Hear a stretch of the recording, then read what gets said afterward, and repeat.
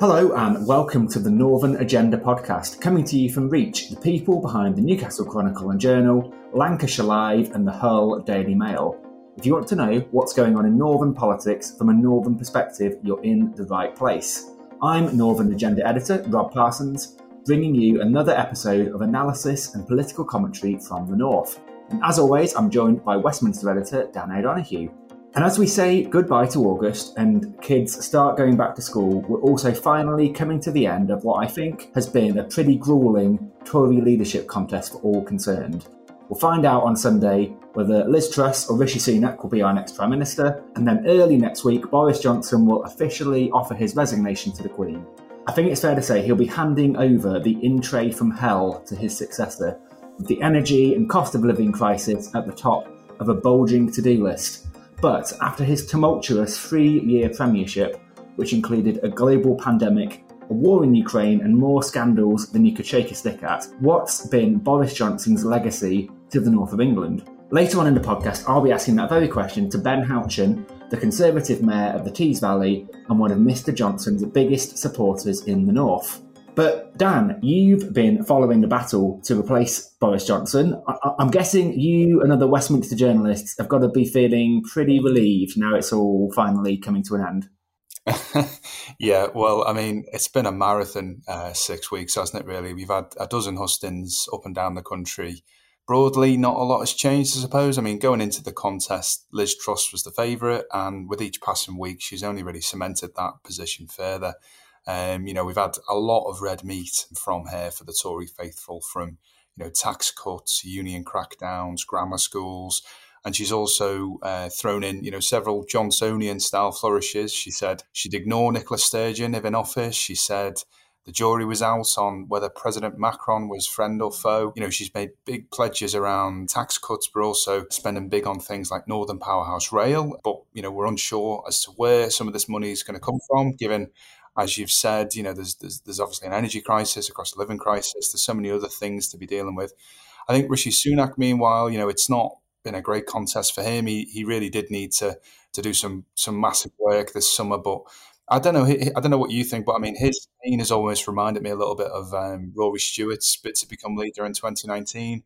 He's tried to be a lot more upfront about the challenges ahead, and he's kind of refused to make big spending commitments or promises on tax cuts. He also the other night refused to kind of rule out forcing households to take energy saving measures this winter. So, it certainly seems that Sunak has ran a bit more of a sober campaign, but the Tory members have kind of gone for, I don't know, Johnson Mark II, I suppose, in some of the things that Liz Truss has been saying. Yeah, absolutely. And I mentioned the energy crisis earlier. And in fact, as we're recording this podcast, Boris Johnson's just given his last major speech, I think, and it's on precisely this subject. So what's he been saying, and what do we know on the biggest issue facing the country at the moment, arguably? What do Rishi Sunak and Liz Truss think about how we're going to solve this, or what have they said publicly anyway? Well, I mean, I think, to be honest with you, I saw an interview this morning with the boss of OVO Energy, and I thought he called it pretty well, to be honest. He said, the last 12 months have been wasted, really, through Partygate, the leadership contest. There's been precious little on this issue, and it's been coming down the track for a long time now. I mean, the speech that Boris Johnson gave this morning, I don't know that. I mean, there wasn't. I mean, obviously, he's not going to make any commitments now. He's got days left in office, but there was a lot of kind of backslapping there. There was discussions about things that are already in place and not too much about what's going to happen in future. There was criticism there for Labour for not kind of going bigger on nuclear, but Labour have been out of office for 12 years now. It's been similar with Liz Truss and Rishi Sunak, to be honest. I mean, there's been a lot of discussion over the last month about payments that are going to be made, that are already scheduled to be made. But I mean, as anyone will know, I mean, they keep calling it a price cap. I mean, it's over £3,500 now. It's not much of a cap as far as most people are concerned. And the kind of pledges that have been made so far, I don't think will really touch the sides. So, I mean, they're going to really have to get to grips with this issue very, very quickly when they get into number 10. I think it'll be, it should be the top of the priority list. But, we have to wait and see, really, what's going to come down the track. Dan, thank you. Now, Before we hear from Ben Houchen, I'm very excited to introduce listeners of the Northern Agenda podcast to someone who we're going to be seeing a lot of in the coming weeks and months, or their work at least. The Northern Agenda has a new star signing in the form of Graeme Bandeira, former cartoonist at the Yorkshire Post and the winner of Britain's Best Political Cartoon in 2020. Graeme's going to be producing a weekly cartoon on Northern politics for our newsletter and some of Reach's print titles. And in fact, the newsletter going out this Friday will have his first offering, and it's a cracker. He has just applied the finishing touches to his latest cartoon and is joining us from home in Harrogate. Graeme, welcome to the podcast. Afternoon, Rob. Afternoon, Dan. It's great to have you on, and we're very excited to be welcoming you to the Northern Agenda team. I think we're going to have a lot of fun together, taking a bit of a satirical look at what's going on in politics. And I think if the last few years have been anything to go by, there won't be a shortage of subjects to write about and to draw about. But for people who've not seen your work, and obviously bearing in mind this is a podcast, so people can't actually see your cartoons, perhaps you could just give us an idea of some of the cartoons, like your politics cartoons, that have had the biggest impact over the years, working at the Yorkshire Post. I'd say probably over the last couple of years since Johnson's tenure, any cartoon that really cuts Johnson down to size generally resonates with the general public. I always thought it's good to hold power to account, and he's been cut out too many times to be ignored. So I'd say over the last couple of years, he's been the focus of my daily attentions, really. And I think in the end, deceit has unravelled him. I've portrayed Johnson as a sewage pipe, as an apple core, a rotten apple core, an eaten mess. Done him as the Lion King. I've done him as an aeroplane, titled it Sleazy Jet. I've put him in Christmas songs. Instead of Let It Snow, I've done him with a Pinocchio nose, called it Let It Grow. We've had slap for carers with his paltry 1% pay rise offer to the NHS, complete neglect. I've done him as a pub landlord, the vaccinated arms. So let's just say it's been very, very colourful and energetic, certainly. Yeah, I mean, it's been I guess Boris Johnson as Prime Minister is a gift for any political cartoonist. But I imagine a lot of people will be wondering about this, maybe, aspiring cartoonists. How do you become a professional cartoonist, an illustrator? Was it something you always wanted to do, or did it sort of something you kind of fell into? I've always drawn since I was a young child, and I was drawing on the walls and curtains at home. So it's something that I've always had in me, a creative gene, so to speak. And drawing is something that I've pursued academically through childhood and into teenage years. I landed a role in the editorial department at the Yorkshire Post in 1998. So I sort of fell into that role, but at that time I was just producing graphics and adverts. But generally, each graphic or advert, I would pursue an illustrative route. And a lot of my adverts featured sort of pocket cartoons and things. So it was from there on that I sort of branched out into doing political stuff. I was producing caricatures for opinion pages, for sport. And then I managed to get a Saturday slot, producing my own cartoon in the Yorkshire Post. So I did that for 5 or 6 years and sort of made it my own. From there on in, my sort of popularity grew and my passion for political cartooning. We've had a few years, haven't we, where the world of politics has been turned upside down every few weeks, and there's been more drama and sort of upheaval and craziness than any other time in living memory. Does that make it easier to do cartoons? I mean, it's almost, there have been times where the news has been, truth has been stranger than fiction. I mean, how do you go about finding the right way of taking a satirical sort of cartoony take on on some of the big news events that we've been dealing with in the last few years? Yeah, like you say, Rob, over the last few years, I mean, it's pretty much been a production line of ineptitude from the Tory government. So each day something's just landed on my lap. Could be a faux pas, in a political speech, or somebody could be caught out. It could be attacking a particular issue with a manifesto. So there's always something to go at. So every day is a different challenge, really. Away from the humour side and satire, we've also had tragic circumstances with COVID.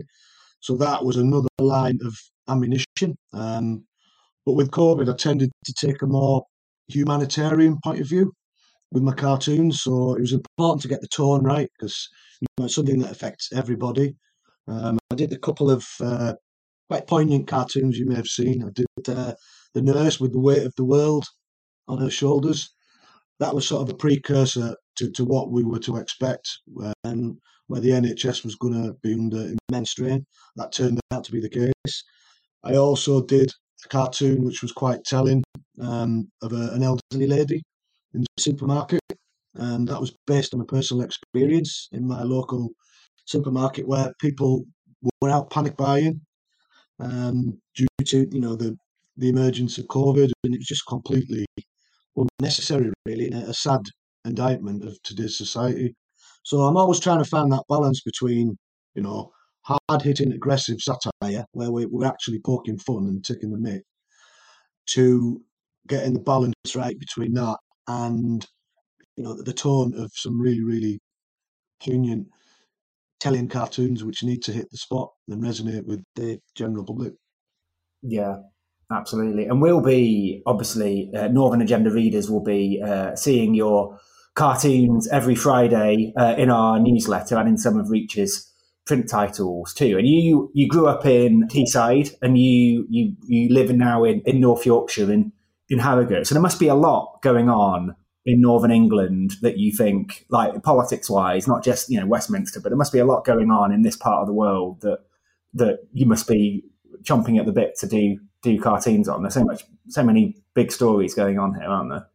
Absolutely. I mean, when I was at the Yorkshire Post, the general consensus was that there was a huge north-south divide. I still think that is very, very evident, and hopefully I'll be able to sort of portray that in my cartoons, working with yourself and Dan, and we can come up with a good strategy how to highlight that.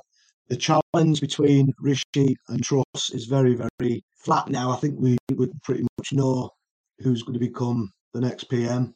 I'd taken the leadership challenge to being on last dinners at school, and you've got a choice of sort of semolina and battered spam, and I think whoever gets it, we're in for a rough ride and more of the same, I'm afraid. That's just my quirky political stance, but obviously, people may think differently.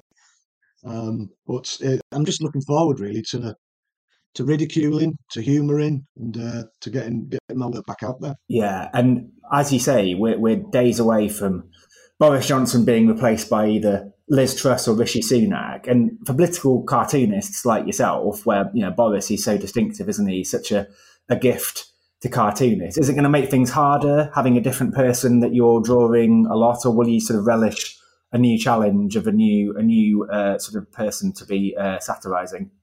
I think you can get into the habit of becoming stale, so it is nice for a new character to emerge. Quite exciting, actually, for a political cartoonist, for a new kid on the block to appear, and you can get your teeth into. I've drawn Boris 1,000 times. It gets to a point where you don't even need any reference. You sort of have this idea, and you create your own character, providing it's a good likeness.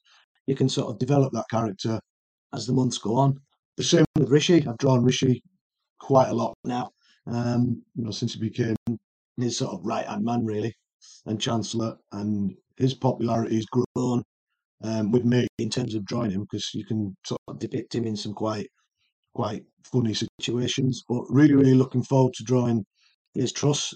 She makes an appearance on my first cartoon for the Northern Agenda, which is quite interesting. So it's nice to have her drawn up, ready to go in various guises. Hopefully, I don't think she'll be entirely flattered by the way in which she's portrayed in this week's cartoon. But maybe she'll have a sense of humour about it.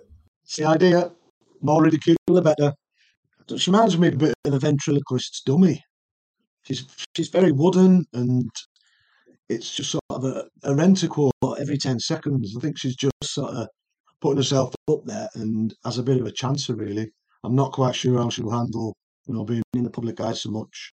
She's almost quite serpent-like, so that could be a way of portraying her in my future endeavours. Yeah, well, there's plenty of scope in the coming weeks and months, I'm sure, to sharpen your quill and do some biting satire. And Graeme, it's great to talk to you. We're going to be seeing a lot of your work in the coming weeks. And for listeners to the podcast, do sign up to the Northern Agenda newsletter at thenorthernagenda.co.uk, and you can get Graeme's cartoons in your inbox every Friday lunchtime. And so it's great to hear from you. And now let's hear from our main guest, Ben Houchen.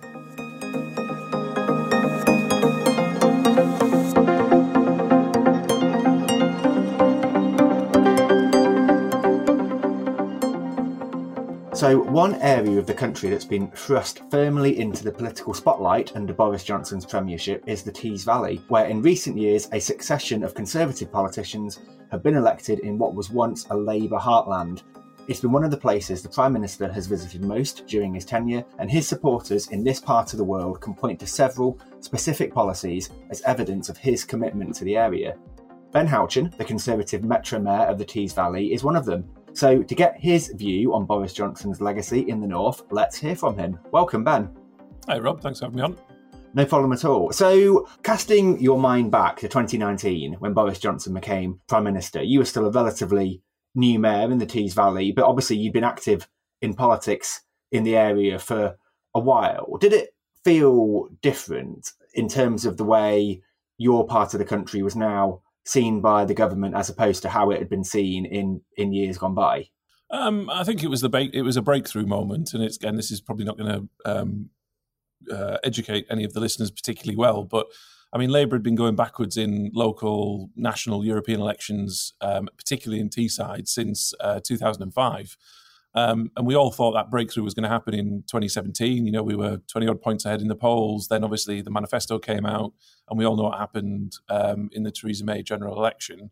And I think the thing that then pushed everything over the edge was obviously Brexit and Boris as a character who, to be fair, for years, I mean, he came up to Teesside when he was Mayor of London and was seen as a bit of a rock star then as well. So I think the merging of Jeremy Corbyn, Brexit and Boris kind of just got us over the edge of a journey that's been going on for about 20 years now. Yeah, so it wasn't one single point that made it happen. It was a gradual change over the years. That makes sense. So obviously Boris Johnson, his big sell to the North was the levelling up agenda. But I mean, how much of that, in your view, and you've kind of alluded to it already, is down to politics and the fact that, you know, there were big swathes of Northern England that were previously out of reach to the Conservatives, which over the course of the period up to 2019 became winnable again? And how much of it is down to, you know, a genuine belief that tackling regional inequalities is the right thing to do? Or is it a sort of combination of the two things? No, I think it's fair to say. I mean, the local Conservative MPs and myself obviously absolutely acutely believe in areas like Teesside are just as valid, just as talented, and have just as much to offer than anywhere else in the country, irrespective of our geographical location. And, you know, I having known Boris pretty well over the last few years, I know he believes in it as well. I mean, I steal it from him, but the perfect line is that talent is distributed equally across the country, but opportunity is not. And when you speak to people in the street in places like Middlesbrough or Redcar, that resonates with them. You know, they don't feel any more inferior than any other person anywhere else in the country. But actually, it's demonstrably true to say that over the last 30, 40 years under governments of both colours, there has been a lack of interest, a lack of investment and a neglect of areas like ours, which Boris tapped into. And, you know, people always say, they say it more recently with Rishi, don't they? And you don't understand people like us. I mean, Boris is not necessarily a carbon cut out of somebody in Redcar, but he spoke to them and he identified with them and they got what he was trying to do. So it was actually about the agenda itself. And the reason we made progress in the 2019 election is we were demonstrably showing delivery. I mean, people forget that in that first 2 years when I was elected from 2017 to 2019 with the Conservative government, even under Theresa May, there was huge amounts of progress being made that people could physically see and touch and smell. And that then led them to believe that it wasn't just rhetoric. Boris was something slightly different. He got Brexit done, and they were seeing benefits in the local area, which led to this huge swathe of Conservative MPs being elected in 2019. When that happened, obviously Boris Johnson, the Conservatives, were on a crest of a wave in terms of politics. There was lots of promises made, lots of rhetoric about the things you've alluded to about, you know, increasing opportunity for parts of the north that had been forgotten. Now, obviously, it hasn't been the 3 years for a number of reasons that Boris Johnson would have expected. But do you think that, I mean, how well do you think he's done against the promises that he made in 2019? And if he hasn't kept those promises, why would you say that is? Well, I think there are a couple of answers to that question, Rob. Typical politician style. I mean, in Teesside, yes, I think he has lived up to those promises. There's only so much you can do in a 3-year period, especially when you've got that 2-year global pandemic, which I think is a reasonably fair excuse to the government as to why it's not been able to deliver on its wider policy agenda, given that everybody was focused on trying to keep people safe, manage the NHS and all those other things that people know extremely well. But Teesside kept on making that progress on the levelling up agenda. Like I say, it's not just things like Teesside Airport, not just the Treasury to Darlington, the Freeport, the Steelworks site, the £300 million we've got from government to upgrade our public transport network. There's a huge amount going on. So on a local level, I can say absolutely. And that's one of the reasons he won the election in 2019, because he'd already started that agenda before the general election and continued it afterwards, which again is why we ended up winning the by-election in Hartlepool last year and I was re-elected. I think the second answer to that question is it's one of the reasons why the government concentrates so much on Teesside is because it's probably true to say that it's one of the few, if arguably the only area that can really point to significant progress in levelling up. And I think there is an element to it of going into the next general election and saying, look, levelling up is our top priority. We have done that. Look at Teesside, and we want to then share that with the likes of Doncaster, Stoke, Bolton, and other areas across the country. But we haven't been as advanced as we would like to because of war in Ukraine, COVID, cost of living crisis, etc., etc. So, yeah, I think there has been progress made, but not as much as they would like. But I think, if I'm being honest, I think everybody would accept that it's quite difficult to do that given the last 3 years that we've had. Yeah, it's been challenging for everyone, that's for sure. And you've spoken about this already, but obviously in Teesside there were things like the Freeport, the Treasury HQ in Darlington, the prospect of lots of green jobs locally. But the fact remains, and it's come to light quite recently, that in the North East as a whole, child poverty during the last few years has gone up rather than down. And it's places like Middlesbrough in your patch which have some of the worst figures for child poverty in the country. Now, with that being the case, do you think that the Tees Valley is now a better place than it was 3 years ago, yet sort of in the round, given all those factors? The Tees Valley is absolutely a better place than it was 3 years ago, and it was a better place than it was 5 years ago. Is that to say that we don't have significant challenges? All of those things, Rob, that you say are true and nobody could deny and not accept. But that's why we're all so passionate about the levelling up agenda, right? And that's why those big projects that we're doing, I believe, in the way that I run my tenure, are so significant to making that change. Because when you had an area, let's just talk about Teesside, an area like Teesside is a post-industrial area, closure of a steelworks, significant decline over many, many decades, not just over the last few years. You can't tinker around the edges with putting in, £20,000 into a local community scheme or £100,000 into a local charity to support deprivation, because all you're really doing there, while that is important, are dealing with the symptoms of an underlying cause. What you've got to do is fundamentally change and shake up the local economy. Now, if you start to bring in the UK's largest freeport and we're starting to land large-scale manufacturers who are going to create more than 2,000 jobs, who are going to be paying significantly above the national average wage, never mind the average wage in the Tees Valley, and when you get things like 1,500 senior civil servants on significant amounts of money being living in and based in the region, all of a sudden you start to create real economic change. And then fundamentally what you get is you get more employment, you get more employment opportunities, you get more money in people's pockets, and then you start to solve those underlying economic problems. Now, all that doesn't solve those things, for example, educational attainment, but what it does do is it allows you to say to, little Johnny or little Jane who live in Redcar or Middlesbrough, they can walk out the front of their house and see that there is opportunity. Whereas 5 years ago, they wouldn't say that. And they would say, well, why? What's the point in school? Because there isn't anything for me. And my parents say there is no opportunity around here. And if I did want to try and succeed, I'm going to move away. Whereas if we do these things that people can now physically see, we now see young people saying, well, actually, I really want to get involved in the offshore wind sector. Or the number of young people who've been able to get graduate jobs or even apprenticeships with the Treasury and the Department of International Trade based in Darlington, who would never have considered that type of career before, are those green shoots. Now, I'm not saying that solves it, but by putting these things in place, it allows you to move the oil tanker in the right direction. And that's why levelling up, as you and I, I'm sure, agree on, Rob, as do all politicians across the North, irrespective of whether they're Tory or Labour, levelling up is a long-term agenda because there are such systemic things to solve. But I think, like I say, we've got the furthest ahead. But let's be honest, we're only, since my election, we're 5 years in. Since the general election, we're basically 3 years in. And it's going to take 10, 15, 20 years to be able to do what we all want to do and what we want to see in the north of England.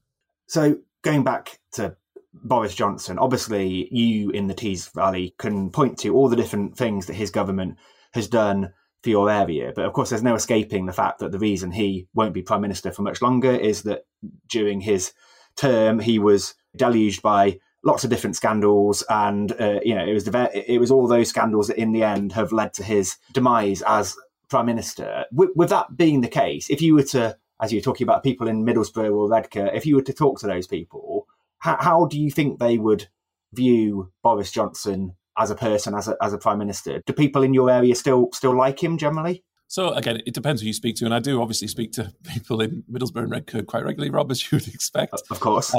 So if I give you a specific example, so here's an anecdote that happened a couple of weeks ago, where I was on the former steelworks site, where we've got more than 700 construction workers demolishing, remediating land, of which more than 90% of those people are from Teesside, local contractors, local workers.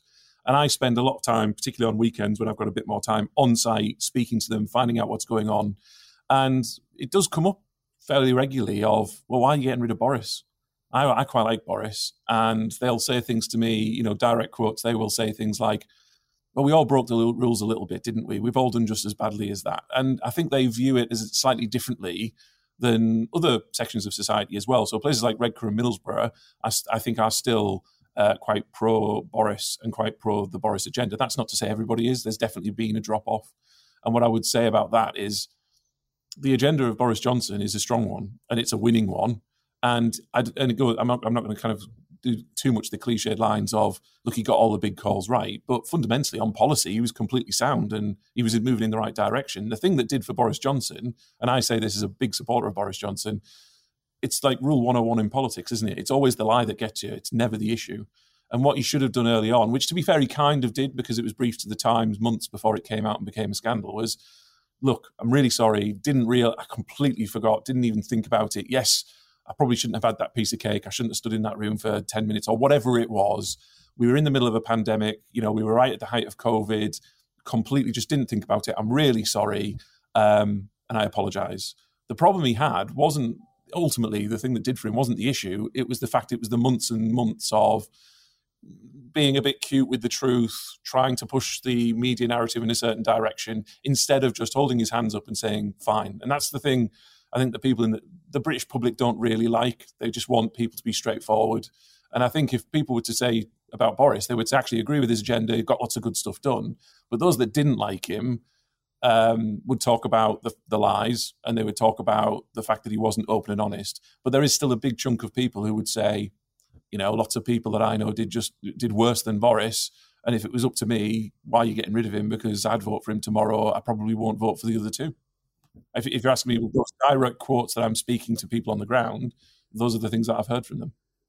Now, speaking of the other two, one of whom will be taking over from Boris Johnson, you've nailed your colours pretty firmly to the mast of Rishi Sunak in terms of who you want to see as the next leader. But regardless of whether he or Liz Truss is chosen, do you think there's going to be as much political attention on Teesside and other areas of the north and what they need to succeed as there has been in the last 3, 4, 5 years? Or is that going to drop off because of other big things that are on the agenda? It's an interesting one. So, there is a risk that the spotlight and the priority that's been given to the levelling up agenda in particular could wane. Do I think it will? No, I don't. I think if Rishi wins, one of the main reasons that I backed him, he's a Northern MP. He's understood Teesside since he was a backbencher, albeit he was only a backbencher for a short period of time because he went into government pretty quickly. And he gets places like Teesside. And you look at the support that he gave as well as Boris to Teesside. If he wins, I'm more than confident that we'll continue to make progress, as will large parts of the north, right? It won't just be a Teesside thing. He does get the levelling up agenda and has tried, even when he was Chancellor, to show people that there's more to London than the South East for the UK. But having said that, again, in a very personal, kind of parochial kind of way, Liz also gets Teesside. I mean, she helped move the DIT to the Treasury campus in Darlington. She was very pro the Teesside Freeport. We worked on the Freeport board together when it was co-chaired by Rishi and Liz. So we're also very fortunate that Liz is also supportive. The question you've ultimately got isn't whether the levelling up will continue to be a priority, because it has to be. Otherwise, we will lose seats in the north of England. I mean, that goes without saying. There are people that will only vote for us if they can see progress over the next couple of years. The issue is, because of the cost of living crisis agenda, and in particular the Conservative Party contest, what I'm most frustrated about, and it's one of the main reasons I didn't want the contest in the first place, is it was going to skew the priorities towards Conservative members, of which many of those are valid concerns, but it's not necessarily the conversation that the country wants at the moment. And whoever comes in, I think, will probably find themselves in a much more difficult position. There'll be some pretty swift action that has to be taken on cost of living and energy. If Liz gets in, obviously, big concentration on things like tax cuts, which, again, one of the reasons I couldn't back her was I just couldn't see a clear definition on how you trade that off against the levelling up agenda, because by definition, levelling up does require investment, and that will include public sector investment, not just private sector investment. And you just worry that over the next kind of 6 or 12 months, not that it won't be a priority, but there will be little done on levelling up because of the other things that have stepped forward that have also been heightened as a result of the contest that we're currently seeing. So yeah, it's like I said, that's a long-winded answer, but fundamentally, no, I do think it will stay top of the agenda. But there are some headwinds coming, and people could say, well, actually, levelling up is a real priority, but arguably you could make the case that cost of living and the energy price cap that's coming in October, the increase in potentially in January, is a bigger priority, because that affects not just people in the north and people in Teesside, that affects the country as a whole, and ultimately the prosperity of everybody if that goes horribly wrong. Ben Houchen, thank you very much for speaking to us today. Pleasure. Thank you. Cheers.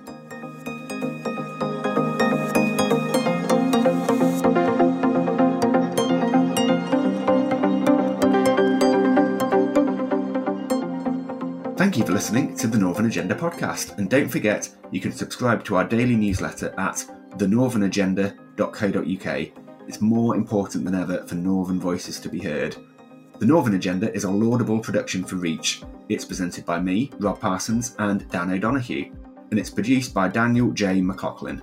If you enjoyed this episode, please subscribe to The Northern Agenda wherever you listen to your podcasts, including Apple and Spotify.